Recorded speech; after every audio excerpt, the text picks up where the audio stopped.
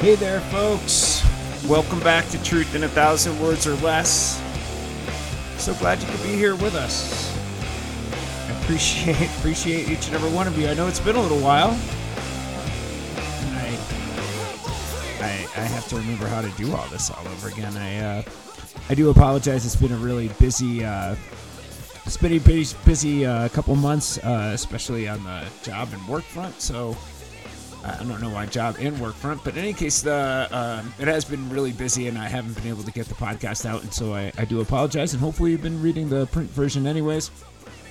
But for those of you who are strict podcast listeners, welcome back. It's great to have you. I'm going to start right back off with, of course, going after Fox News. So why not? Welcome back in. Right. In any case, it's been way too long a delay, and with no further ado, let's get right to it. This week's column. Well, I'll leave it for a second. Ladies and gentlemen, I have an announcement to make. From this point forward, I will no longer utter the phrase Fox News. Instead, I will remove the news moniker and simply refer to that puppet show of fake journalism as Fox. After the revelations this past week from the Dominion voting machines trial, I think it's fair to say that Fox should never be referred to as news ever again. I mean, we have all laughed at the almost deliberately ironic tagline of fair and balanced for decades now. But the whoppers that have been exposed in this trial far exceed that.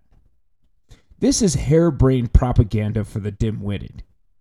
This is duping the blind masses into doing your evil bidding, leading them to an ill-informed, botched insurrection of our capital. This is the attempt to undermine or overturn the very democratic principles that are the bedrock of our society. So perhaps just removing news doesn't go far enough. From now on, I'll call them Fox Snooze.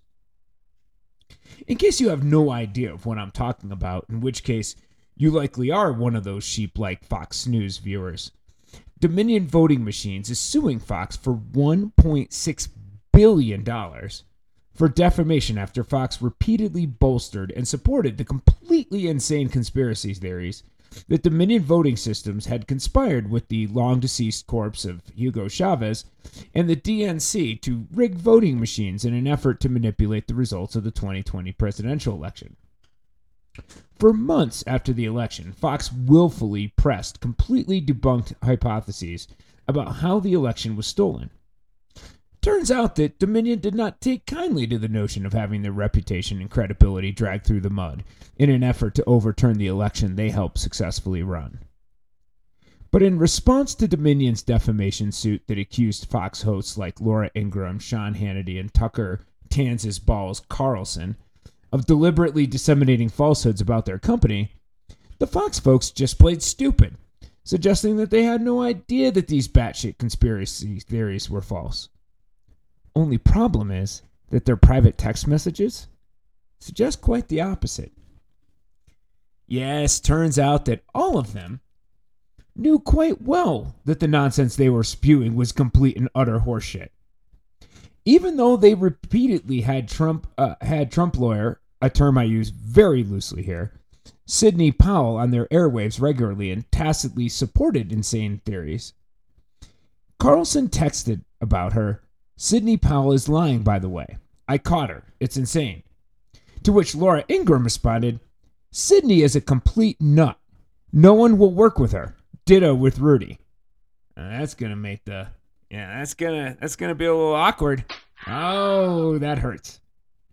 And yet Carlson knew their unsophisticated audience lapped this stuff up like a baby bird digesting its mom's spoon-fed regurgitation. Our viewers are good people and they believe it. And even as his network was doubling down on every right nutbag conspiracy theory pulled from the very edges of the dark web, Fox chairman Rupert Murdoch was acknowledging that he knew Trump's claims of election fraud were really crazy stuff, quote unquote. Fox likes to shield itself from questions regarding their journalistic integrity by suggesting that these are just opinions of their hosts, that these are not news programs but entertainment. But this shows that Fox goes well beyond slanted opinions. These weren't opinions. This was the deliberate dissemination of falsehoods for the purpose of undermining the democratic process itself. They all knew that what they were reporting was false, but they lied to the American people in order to further their own agenda. Part of that agenda, of course, was to somehow overturn a rightful election by conspiring with Trump and his campaign to lead an insurrection that almost overthrew democracy itself. But part of that agenda was even more basic than that. Some of it just came down to ratings. In a text chain with Ingram and Hannity, Carlson pointed to a tweet in which Fox reporter Jackie Heinrich fact-checked a tweet from Trump referring to Fox broadcasts and said there was no evidence of voter fraud from Dominion. "Please get her fired," Mr. Carlson said. "It needs to stop immediately, like tonight. It's measurably hurting the company. The stock price is down. Not a joke." Ms. Heinrich deleted her tweet by the next morning. At Fox, nobody wants facts. They want ratings. Fact-checking gets you fired. So if you still watch Fox after hearing about all this, I am simply at a loss for what to say. You have become complicit in your own ignorance.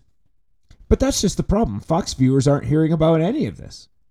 Locked up in their silo of misinformation, they have heard nothing about any of this lawsuit and the damaging evidence it has surfaced about the way Fox deliberately lies to and manipulates their audience. Let's face it, there aren't a whole lot of Fox viewers reading this column, and you sure as hell know Fox isn't covering the story of their own malfeasance.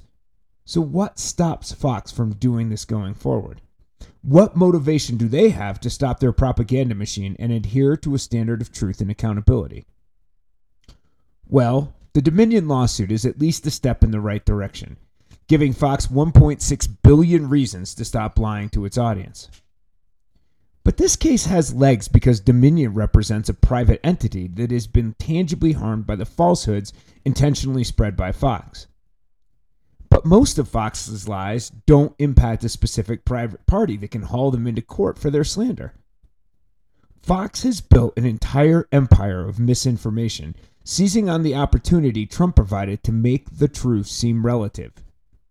It all started with the alternative facts of Kellyanne Conway, but it has become the hallmark of the Republican agenda to simply alter the truth to whatever you want it to be.